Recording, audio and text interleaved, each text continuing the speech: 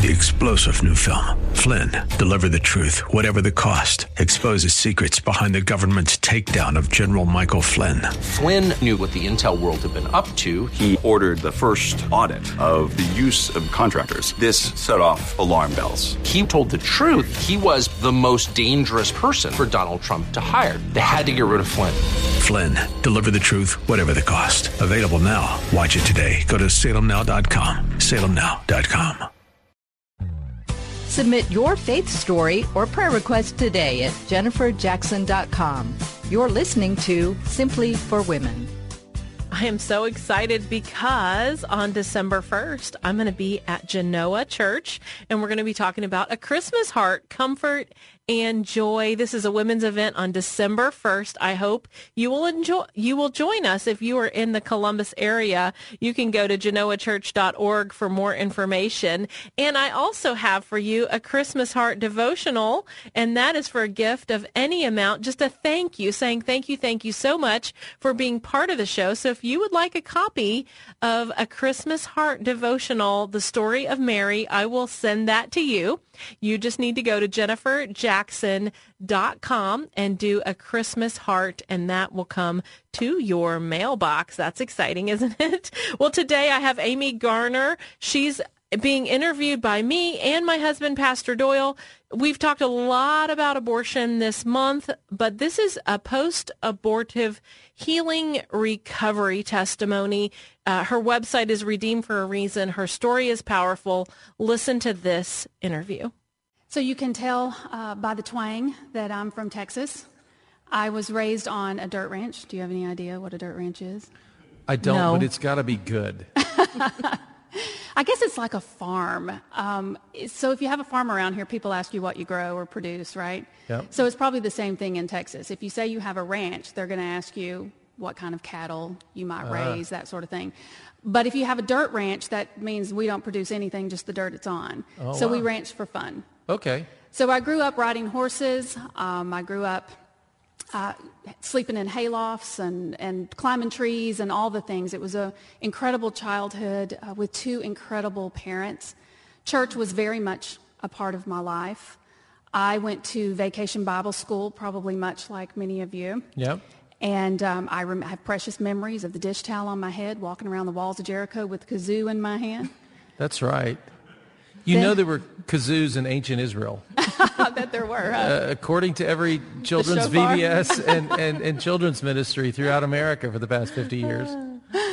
As I grew up, I went to stay-away camp, sleep-away camp, like everybody else. And it was after camp one year when I was 12 that I just wanted to make Jesus Lord of my life, gave him my life. Came home, told my parents I wanted to be baptized, and I was baptized shortly, a few weeks before my 13th birthday. Then I grew up, and I went off to college. I wanted to be a missionary. I was a double major in Bible and nursing because that was the way for women to go into the mission field at that time. And my life was kind of sent into a tailspin when I experienced sexual assault. I began drinking a lot to numb the pain. Flunked out of school because I didn't want to walk past the quad, developed an eating disorder, ended up back at a different university, a couple different universities before it was all said and done. By this point, the drinking was pretty heavy. Then I was sitting in my apartment on a Thursday night, and the voice in my head said, "Go get a pregnancy test." And I thought, no way. Go get a pregnancy test. So I went, I got the test, I came back, I took it, it was positive. Oh, wow. I went back, I got 2 more, I came back, I took them. I had 3 positive pregnancy tests in front of me. I will be honest, I was not rationalizing very well at that time. I had not received any kind of help for the sexual trauma. And it did not take me long to realize I can't do this. That was just my first thought. I can't do this. The amount of fear that you feel in that moment is excruciating. Having no support, not realizing that no intervention piece, and not knowing how I was going to do it. I tell people, I think there's something in all of us that would like to think that maybe if we were Eve, this thing might have turned out a little bit different. That's right. Like maybe we would have lasted a little bit longer, but I know that's not true. Amy, did you tell your parents or a friend or anyone at college? No, I had something happen at college that kind of shut that support system down for me. So I didn't feel like I could go and express that to my parents. So I had a friend, and she had had abortion herself. And so she was the one who kind of was like, I'll take you to the clinic. And I guess she kind of guided me a little bit through the process. And of course, Satan plants that seed in your head pretty fast. And you think that that's going to solve every problem, because that's what the world tells us, that it'll solve all your problems, that you'll get to go back to normal, and your life will just return to normal, and everything will be okay. So how long from the time that you took those 3 tests until you walked into the clinic? Was this just a matter of days? Or, I mean, did you think about it for weeks? Or? No. On Thursday night, I took the pregnancy test. I got up the next morning, a Friday morning. I made the appointment for Saturday morning. I did not give myself time or permission to think about it, and I went in and did it. Mm-hmm. The nurse gave me the ultrasound, and at the end of the ultrasound, she looked at me and said, "How did you know you're pregnant?" And I said, "What do you mean? The pregnancy test said positive." She said, "There's no way it should read positive. You haven't even missed a period yet." Mm-hmm. And I said, "Well, it did." And she said, "Well, we don't really have a gestational age for you." So she just wrote 1 week on my paperwork. Oh, and wow. She said, "It's just a clump of cells." Oh, my. So I went back, I did the procedure, and I woke up in the recovery room. And the recovery room is one of those things that they don't talk about. We were all crying in the recovery room. There wasn't a young girl that wasn't crying. The realization hits you, and I began to sob uncontrollably at the realization of what I had done. A nurse came over, and she said, "You can stop crying now, it's over." But I am so unbelievably grateful that my God did not consider it over. In that moment, Satan began to convince me that God would never want me now, that I was beyond the grace, that this was the unforgivable sin. It's what we all think. Every single one of us think it's the unforgivable sin, and we are so unbelievably convinced that there is no way back. And so the drinking started even more. The negative narrative in your mind calling you the monster, the murderer begins. And the only thing that could silence it was alcohol. So I pretty much drowned myself in it. Self-loathing, self-hate turned to self-harm. I began cutting and became almost instantaneously suicidal. Oh, my.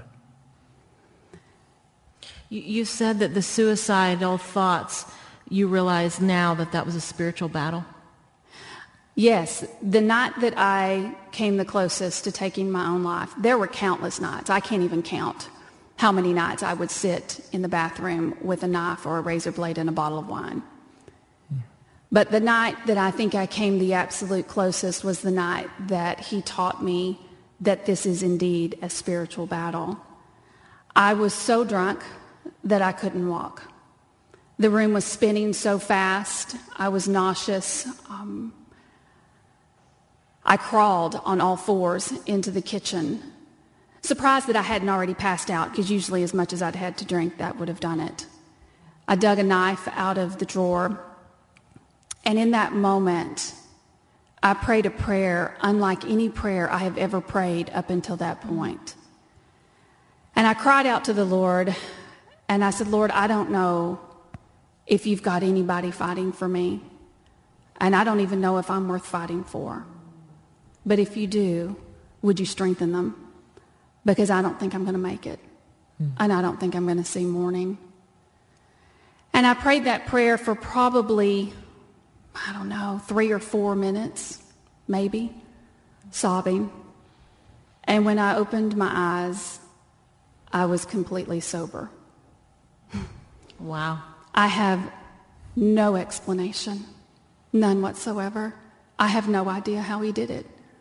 All I know is that I was in my right mind, that I got up and I poured all the alcohol out of the house. And I went into the living room and I got on my hands and knees and I began to fight this fight like the spiritual battle that it is. So just a second, you prayed that you don't know, you said, God, I don't know if there's anybody fighting for me. So who do you think was fighting for you? Angel armies, Okay. absolutely. But what if we would take some of that on as Christians? What if we would begin to pray under the anointing of the Holy Spirit for women and men that are out there that are doing that? Because see, that's never even occurred to me that I would need to get on my knees and pray for somebody that's tonight going for a battle for their soul and their life because they've been through that experience, that trauma that you've been through. And for me, that's a powerful idea that we can enter into that realm. And yeah, it'll unleash the angels. Well, thank you so much for listening today. I'm sure you enjoyed that piece of the interview.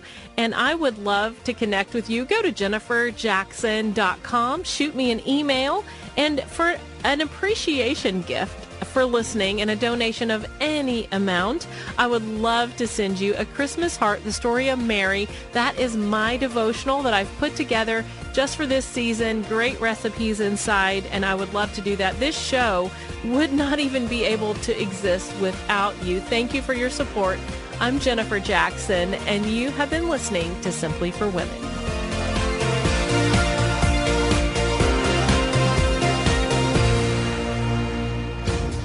We hope that today's show has been a blessing to you as you seek to simply live out your faith. To hear today's show again or to share it with a friend, search Simply for Women wherever you get your podcasts. Or visit Jennifer's website at jenniferjackson.com. That's jenniferjackson.com. Thanks for joining us on Simply for Women. Take time today to simply be with God.